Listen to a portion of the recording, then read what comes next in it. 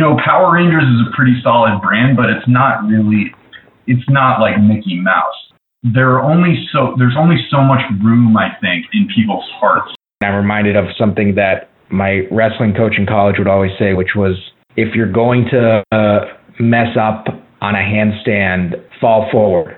Fall trying, and don't fall because you're timid. And that's something that I think about as I talk about Disney right now. Let the discounted cash flow through you.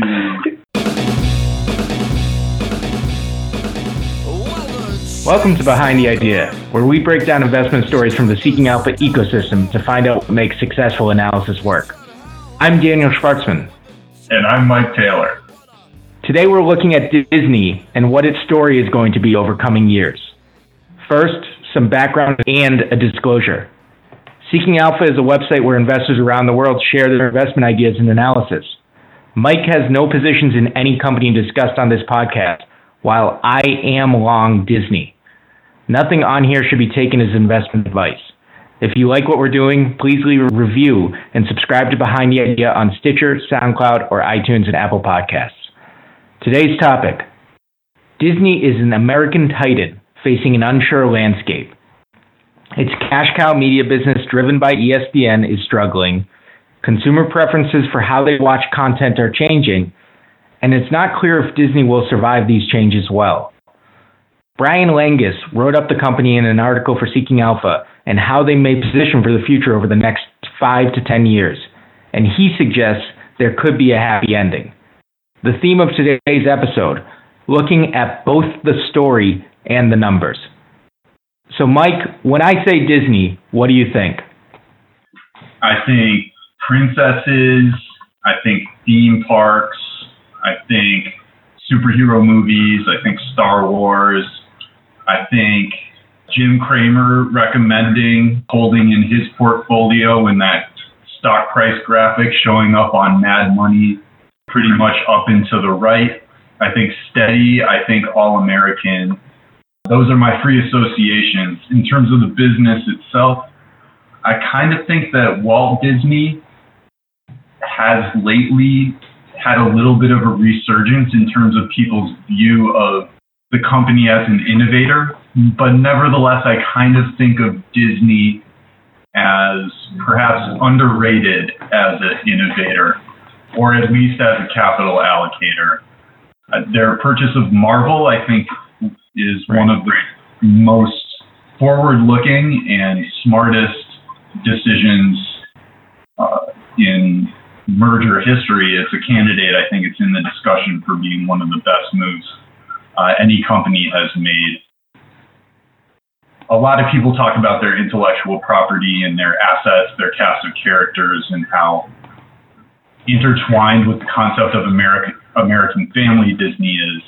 You do the exercise of what companies are going to be around in the next 100 years, and I think Disney is probably a really strong candidate for, along with Coke and Costco and some other companies, Johnson & Johnson, long-term future prospects in terms of sustainable business model. I think of it as being extremely strong. The question is, whether the price is worth it and when is a good opportunity. That's my overall gist. What about you, Daniel? I think it only really hit me, the Marvel thing, recently. I don't watch the Marvel movies very much, and when you see that, oh yeah, they have Marvel, they have Star Wars, etc., like it does really sort of pile on. Pixar, it really does start to pile on, and you think about, gosh, they really do have a lot of content. I never really thought about it much until recently, until kind of that light bulb went on, and then also just reading a few articles. I saw a pretty good interview between Derek Thompson of The Atlantic and Scott Galloway of New York University, and I forget, I think Inc. or I2 Inc. or something is what he belongs to.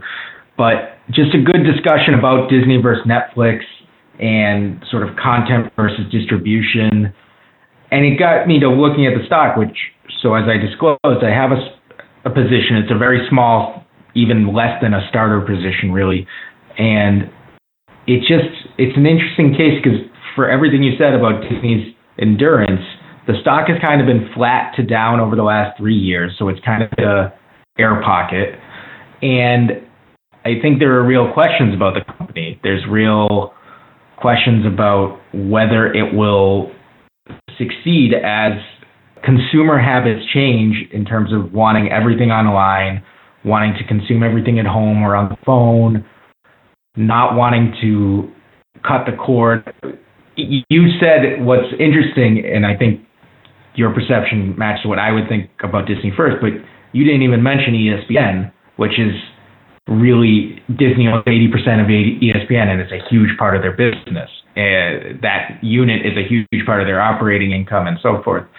But that's also under a lot of threat because of cord cutting and because of just shift in preferences. And so I think it's a really interesting time for the company where, on the one hand, it seems like Disney, like it is American. What's more American than Mickey Mouse? And then all the other things you mentioned are such hot properties. But the company the stock isn't doing well, and I think there are real and legitimate questions about where Disney is headed in the next few years. Whether or not it survives is maybe not the right question, but whether it's worth paying for, as you said. Right. So that brings us to Brian Langus, I think.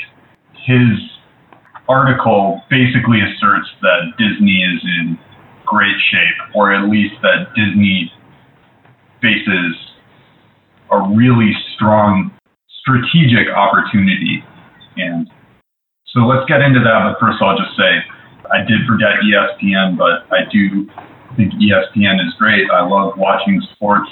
One other thing I forgot to mention in my rundown that I want to bring back right now real quick is they call all their employees cast members, like whether you work for ABC News or whether you're like a copy editor for their website, you're still a cast member. And I have a friend who works for Disney, I won't say what division, and he would regularly get tickets, I think, to the Orlando theme parks and stuff if you work for a certain number of years.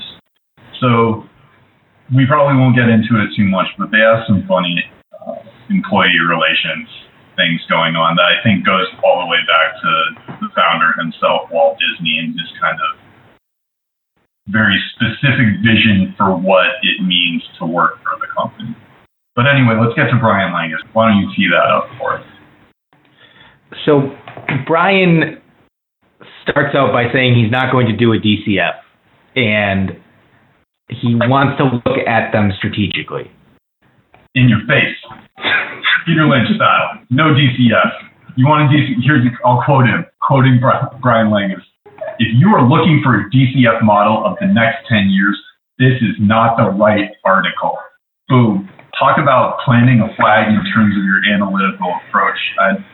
We allow this as editors, but I think there's why don't we just start with that? What's he doing?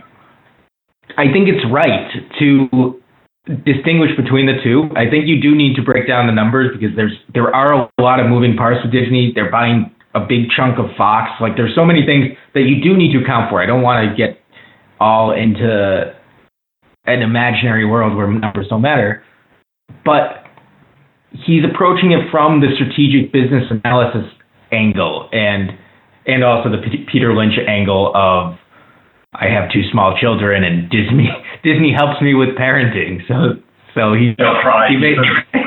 They'll cry, and he's afraid of making them cry, or that they'll need therapy later if he doesn't deliver Disney's offerings to them. He's coming in. This is the most Lynch.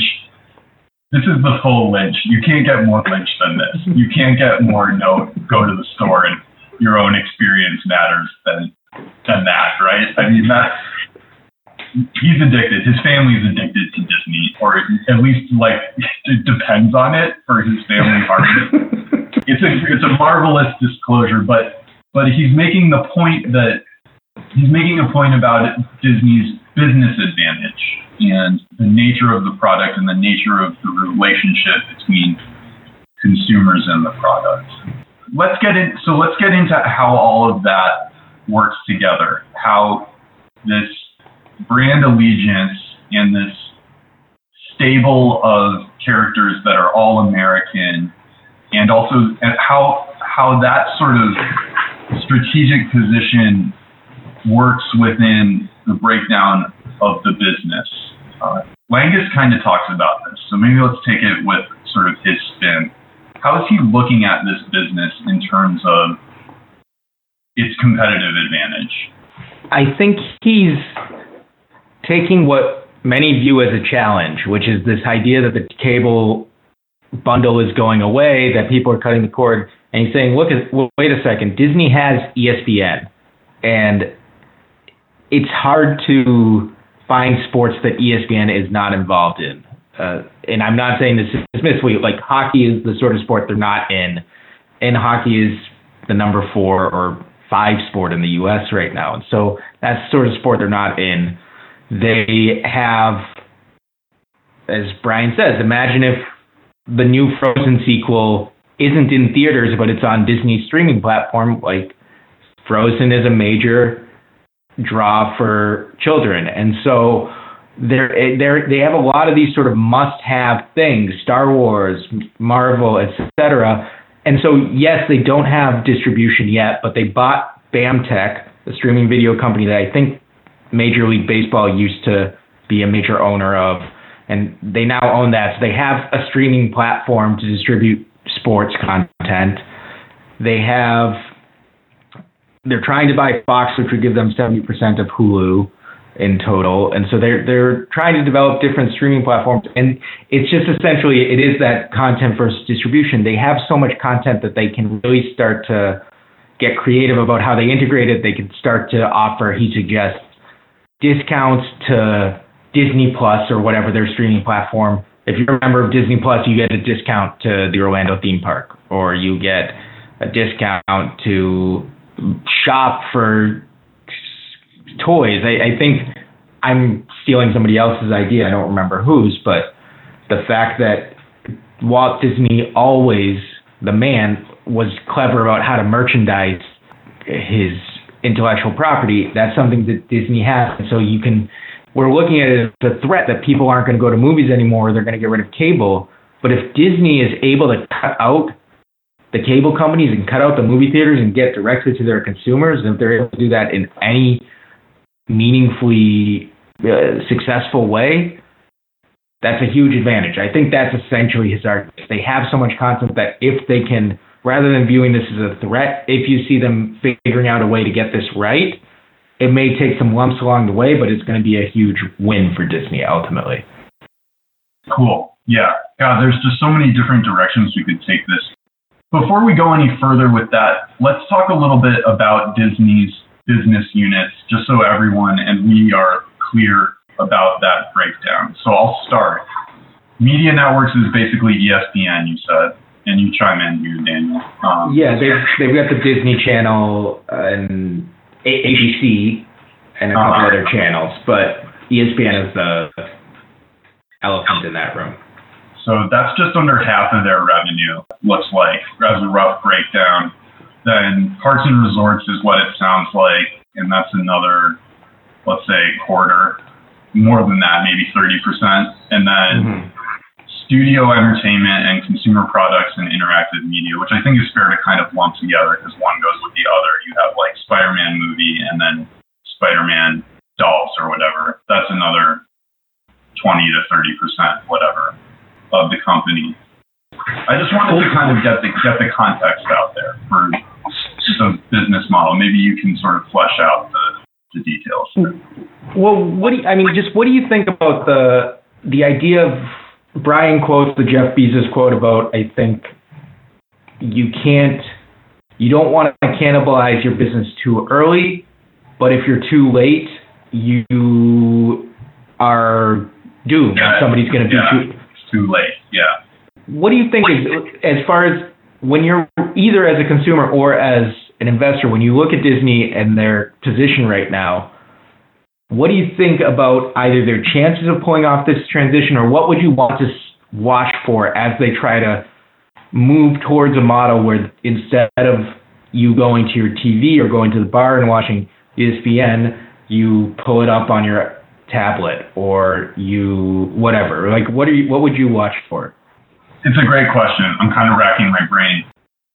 I was thinking a lot about, ironically, The Ringer, Bill Simmons' website, and he just had a podcast earlier this week. I confess, I listened to Bill Simmons' podcast, and he's greatly informative of my own approach to the art of podcasting. So, hey, Bill Simmons, thank you for inspiring me. But back to the point. So, first of all, it's ironic because Bill Simmons used to work for ESPN, and they had kind of a painful parting of ways several years ago, which led him to found this media company called The Ringer. HBO is an early investor, and they certainly partner with HBO in terms of the content library they have access to.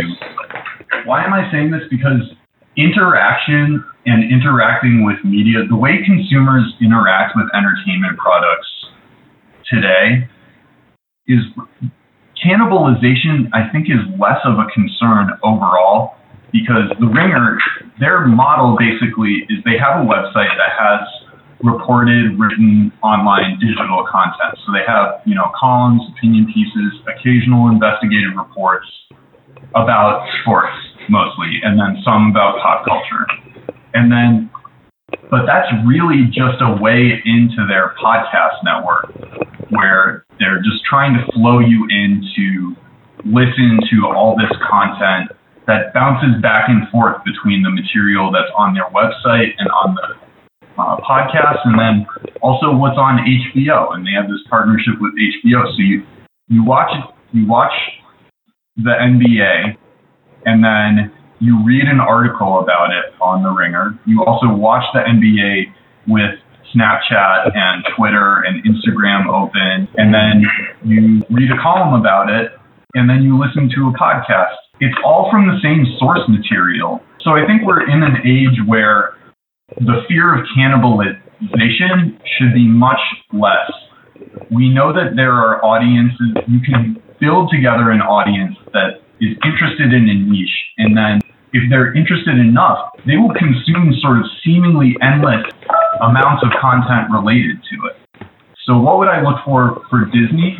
I would look for them to be on this level of engagement on multiple platforms, sometimes simultaneously, and I'd be looking for them to target the next generation. I don't think that if Disney rolled out podcasts or rolled out a Ringer-type website or their own things, that would position them strongly. I think we need to see them make moves that are sort of 2 steps, 2 years, 3 years ahead of that. And I don't know whether that means VR or whatever. That's kind of the problem.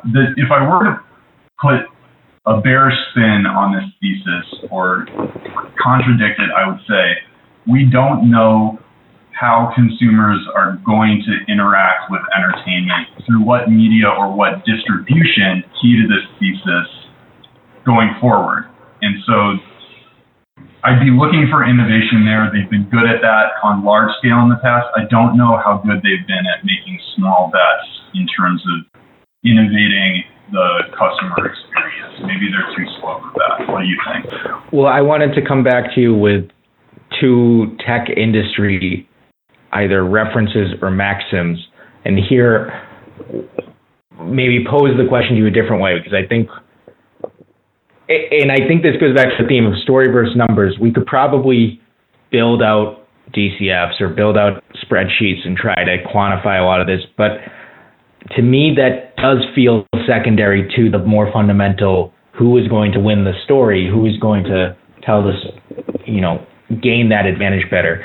We go back to content versus distribution. I have 2 things that come to mind. Is, first of all, there's another Bezos quote that I think is quite good, and he says quite a lot, which is, rather than trying to think what will change, try to find what won't change, right? What will be the same 5 or 10 years from now? And in Amazon's case, it's that they'll want things cheap, they'll want it fast, and they'll want options or whatever. I forget exactly what they say. But in this case, I don't know what won't change, but that's question 1 to think about. And then what you said about we don't know how people will interact with content.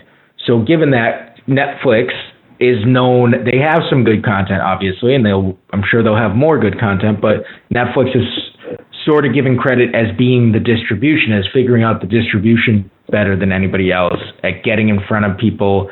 They're given, sometimes it's unsung, but they're given quite a bit of credit for their technology that fuels their platform, that it's not just about the fact that you can watch Master of Love or whatever else on Netflix, but that they have good ways of surfacing the content. It's really a smooth experience all around. Given that we don't know how people are going to engage with content, would you rather have your basket of Marvel, Star Wars, exclusive sports rights, etc., or would you rather have that sort of know-how to be able to, that expertise in adapting to consumer preferences? Yeah, it doesn't feel like an either or to me. It feels like they go hand in hand. But to speak specifically to your thought about what's always going to be the case in the entertainment business, or what's always going to be the case for consumers, I think they're always going to want new content, even if it's theme and variation, even if we make use the same essential skeleton to make the same essential Star Wars movie, but we add new characters where we sort of repaint the scenery. There has to be some novelty to it. I also think the trend is towards increasing believability and increasing production value and sort of a level of convincingness or immersiveness of at least the media content, but also probably extending into theme parks and extending into the interactive, the toys, and the merchandising. Okay. People are always going to want, entertainment is intrinsically sort of a novel activity, and it's also intrinsically sort of a transportative, escapist technology. In terms of which would I rather have, I think it's such a serious advantage to have intractable transgenerational things like Spider-Man or Star Wars that parents are happy to pass along to their children. That is a source of moat. It's really hard to introduce a character or a story that's going to last generation. There's a smaller collection of ideas and concepts that make it there. And then there's an enormous competitive fringe of new, beast mode Transformers or Thundercats, or I guess they're trying with Thundercats, but these kinds of, Power Rangers is a pretty solid brand, but it's not like Mickey Mouse, there's only so much room, I think, in people's hearts for that. So I think that's the benefit of the content library. But distribution, you have to keep up, right? I guess it seems like, at least, that's where I'm landing at first blush. But I think that if you don't get in front of people, then they'll lose interest. You need to keep pace with this constant change of how people are interacting with and consuming content. I think is really one of the main revolutions that we're going through in this sort of first quarter of the 21st century. I think I don't have a good answer to content versus distribution. I think you have a reasonable case there. I guess that's what intrigues me. I just opened the position this week, and I want to spend a little bit more time. I do want to look at the numbers in Disney, but it does seem like their balance sheet is not great, but it's not terrible. The Fox purchase looks like it's going to be a little bit dilutive. I don't actually think they own Spider-Man as a property yet, but I think with Fox they would get it. I think Spider-Man is separate from the rest of the Marvel universe. I could be not 100% on that, but... Correction. Sony owns the rights to Spider-Man, with Disney only owning the merchandising rights. That doesn't change in this deal. If the deal with Fox closes, Disney does acquire the rights to X-Men and Fantastic Four. Back to the show.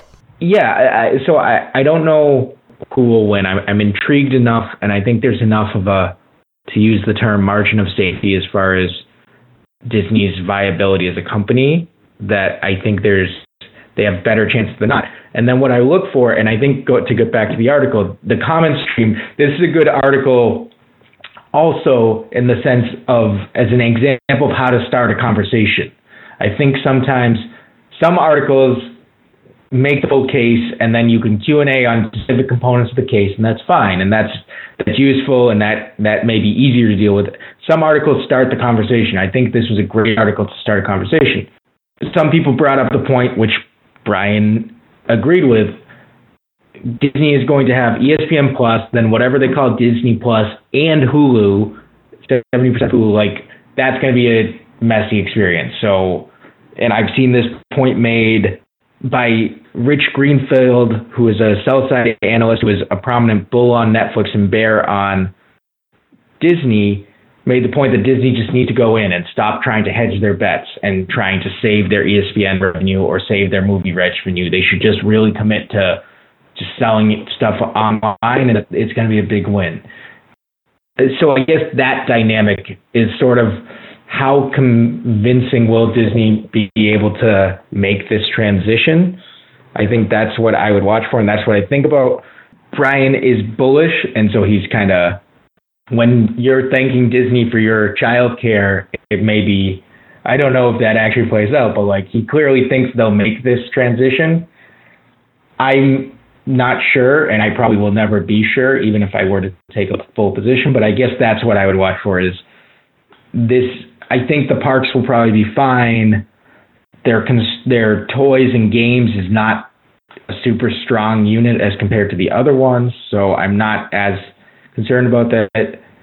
And the studio revenue actually isn't as high as it would seem from the headlines. So I guess that's the linchpin to this is how well will they transition? Does it look, they're not going to get it perfect, but are they going to get across to where, or is the game going to change and are they going to still be on the playing field? I guess that's what I'm watching for, and I'm reminded of something that my wrestling coach in college would always say, which was, if you're going to mess up on a handstand or on whatever else, fall forward, fall trying, and don't fall because you're timid. And that's something that I think about as I talk about Disney right now.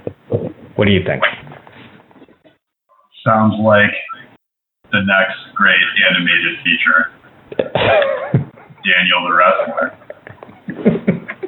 Triumphing over adversity. So getting to response to some of the things you were saying, as you mentioned, this kind of straddling that they might have to do, and that ESPN may be dead weight in terms of their ability to innovate going forward. My mind went to one of our favorite places to go, which is spin-off. I think we should let's go through this thought experiment, because I think it captures something that's really important about the Disney story. Are its content arms and its distribution efforts, do they go together? Or could you sort of break this business up and have everything function independently? I'll give my take first. I don't think that ESPN has a lot of synergistic effects with Frozen. But I do think that Disney has an overall, we talked about that the employees are cast members. They do have an overall philosophy of what constitutes good entertainment and being a good entertainment company that I think does sort of transcend across all the areas they touch.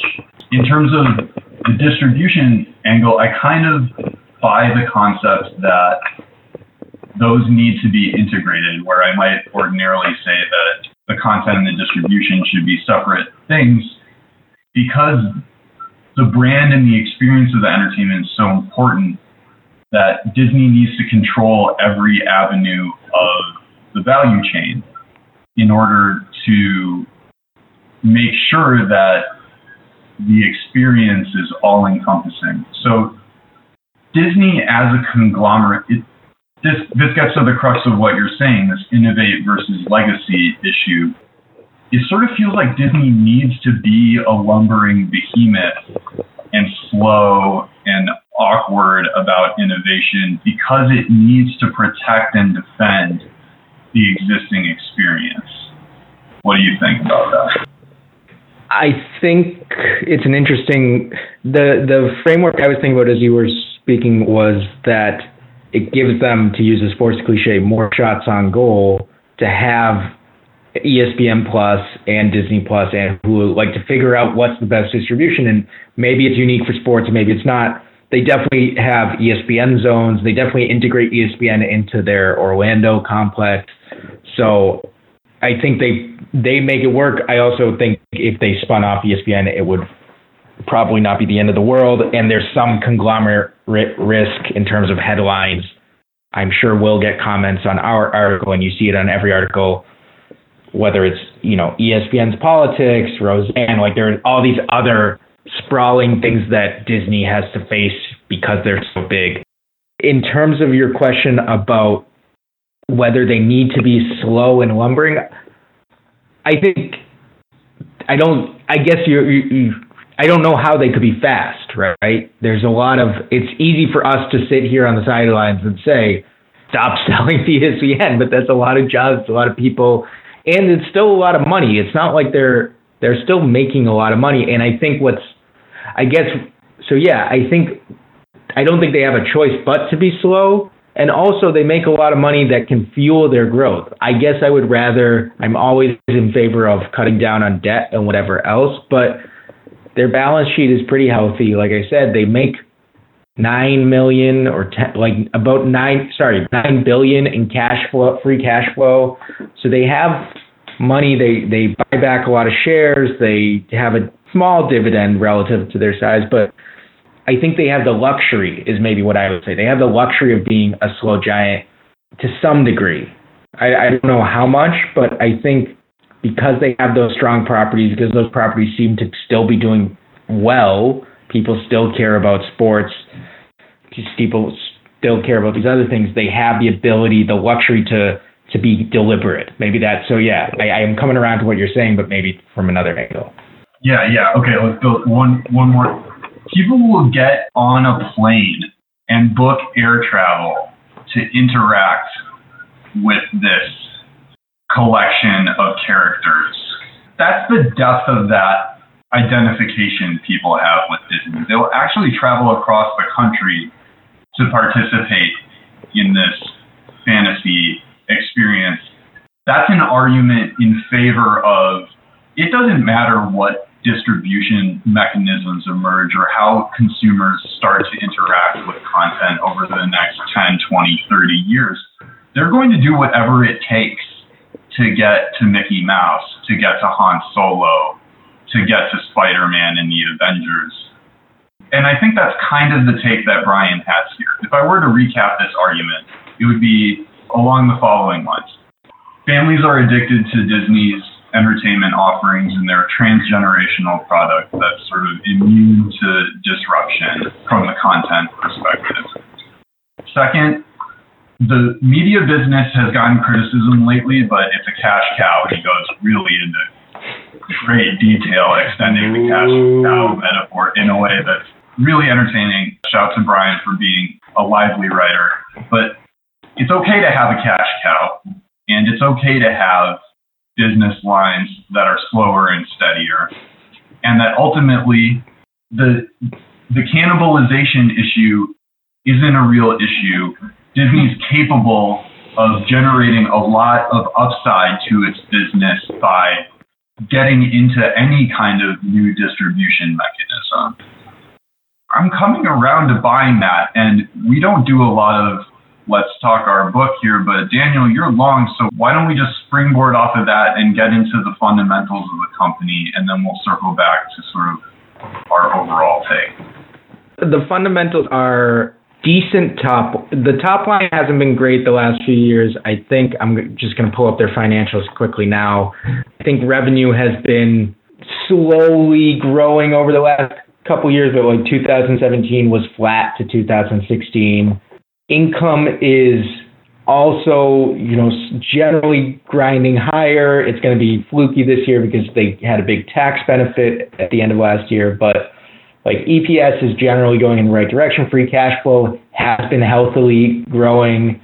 They're trading, I think, for roughly 15 times free cash flow and 15 times PE, more or less, which to me, is where generally I would prefer that to be an exit multiple, but when you're talking about a company that has the potential to be around for 100 years is attractive. They have net debt, but like I said, it's something like, I want to say 15 to 20 billion in net debt, which sounds like a big number, but when you're talking about a company that has a market cap of 150 billion, it's not crazy either. And so it has that cushion where it doesn't. We talked about Kellogg last week and those consumer packaged goods companies, and you can see where the argument that they're finding growth for them will be harder. Disney is first half of this year, their growth has been very promising in terms of revenue and in terms of earnings and everything else. And so, yeah, I guess that's from a fundamental picture, it looks like a healthy GARP company. Growth at a reasonable price is where I would put it, with a stock that is, like I said, has been kind of, I would love to think that it's a coiled spring. I can pull up a chart and maybe put this in the article. They have, over the last 3 years, you look at free cash flow, you look at EPS, and you look at the price, and free cash flow and EPS are going up and to the right, and the price is not. And that's sort of an interesting position, and it for the reasons we've discussed here. So I don't think it's wrong per se, but I think it's wrong enough that I'm opening a position and considering adding more to it. So I guess there's that. What's striking about it to me is that it feels very commonsensical, and it's an easy story to buy. I suppose that the main risk to it that I would see is execution risk. You just have to continue. When you have a company like this, you have to continually avoid making large mistakes or turning your IP into lemons over time. Mm-hmm. You also there's no guarantee about future successful execution. I was talking to someone, Lego has offices in Milwaukee, which is where I'm from, and the Lego movie resulted in all this enthusiasm, and the Lego company thought it was in a kind of new era of entertainment, toy synthesis, and they hired a bunch of people, and now they're going through layoffs because they overinvested in a direction that the consumer wasn't going to sustainably actually go in. So maybe that would be a source for why it looks reasonably priced, is because the need to continually keep that engine going is probably more of a challenge than you might think. It doesn't seem cheap. Like you said, exit multiple instead of entry multiple. But in this market, even with the chop we've had lately, it's maybe hard to ask too much in terms of the raw valuation. But maybe that goes to the final point that I would make about the article itself.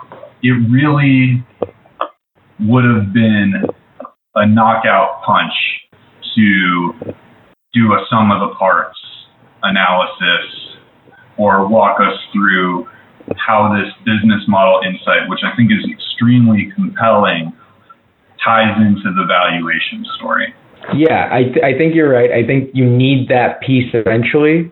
But I guess what I would compensate for on Brian's part, beyond the fact that it's just an article, is that I could say, hey, Mike, here are my numbers, and I'm going to chop affiliate revenue in half for ESPN, but I'm going to say 50 million subscribers at $10 a month, and they're going to have another 100 million. I could start throwing numbers at you, and you could take them or leave them. Ultimately, you're going to want to do your own work there, I think. And I guess that's where I think that's what is interesting to me, story versus numbers. Somebody could come on, and Rich Greenfield or whoever could come on and tell me why Disney is going to fail and tell you why Disney is going to fail. And that would be interesting. And I think it would be based on the story. And I guess that's what's so intriguing to me about the company. I don't think it's a sleep well at night, put it in the account and buy and hold forever position right now. I think it is. I don't know that any positions are really like that, but Disney, I think, is in a point where things could go one way or the other. But yeah, I think it is. I think the numbers would be helpful, and I guess that would be how I explain my thinking, is the numbers would be helpful, but given the multiple right now is not super demanding, I'm more concerned about thinking through what is the story, how does that translate into profit down the line, and then what do I want to make sure happens so that Disney makes that money? Make that money for Disney. Come on. Look, maybe it's just sometimes it's not that hard. I look at a lot of it. Disney has a very long track record. We've made a good argument for it having a strong competitive advantage in several respects. It's not expensive, and there's quality here. A 40% gross margin, even if the revenue just grows at pace with the economy, it sort of feels like that would be, you're getting reasonable returns on assets and equity. The balance sheet looks healthy to me, debt at 2.5 times free cash flow, something like that. Maybe sometimes it's just time to buy a blue chipper, and it's not, we often try and outsmart ourselves, I think. And by we, I mean people who like to do independent research and investment analysis and be valuation hipsters and stuff. But maybe sometimes it's like, look, the Incredible Hulk is cool, Spider-Man's cool. It's going to be that way for 100 years. This company has all that property. They'll manage through whatever media segment dysfunction there is. And the stock really has had some of the enthusiasm beaten out of it. And maybe sometimes it's just that simple. And here I was hoping you were going to talk me out of this, Mike. Oh, well, I'm never investing in Disney at this price. Look, the American consumer is extremely fickle. You never know. We're not even going to be looking at screens. There's a risk that we'll never look at screens again in the next, in 10 years. We'll have contact lenses that transport us to another version of reality altogether. There's all sorts of innovation taking place in terms of addictive interaction with entertainment properties that's both pernicious and scary, but also potentially threatening to Disney. Children start walking around with iPads now constantly. Is Disney going to win the war to addict children to crazy, weird entertainment offerings? I don't know. I think there's reason to be skeptical of the story, but it is it's a good story. Ryan did a good job, and it looks like a good business. I tried there, and I think I almost got there. I almost talked myself back around. You were almost on the dark side. Don't buy growth at a reasonable price. Let the discounted cash flow through you. Just think of what trilogy we're going to be on in 100 years. One all-timer. Okay, so I think Disney, it's about the story, and it'll be. I don't know. I mean, I'm not trying to come out overly on one side or the other. It's a balance. The Jedi is about balancing the dark and the light, Mike. Look, there's risks here. You can take the risks. That's what investing is all about, folks. Just got to find out what the risks are and then see whether you're willing to take them. And, when you're investing in Disney, a company everyone knows, everyone's talking about, everyone has an idea about, just look at the risks and just size them up. And that's the end of the story. That's all she wrote. For listening to Behind the Idea. Yeah, thank you. We'll get investment insight. Okay, let's wrap there. I think we've got the ending we want. Okay. So, all right. Thanks, Mike. All right. Bye. Thanks for listening to Behind the Idea. We really hope you enjoyed this episode. Please leave a review on iTunes if you have the chance, as that will help us improve this podcast. Stay tuned for next week's episode, where we're expecting a special guest on Behind the Idea. If you have any investors in mind you'd love to hear join Behind the Idea, please let us know. You can tweet us at Daniels Seeking A or at M Brooks Taylor. This has been a Seeking Alpha production. Thanks for listening, and see you next week on Behind the Idea.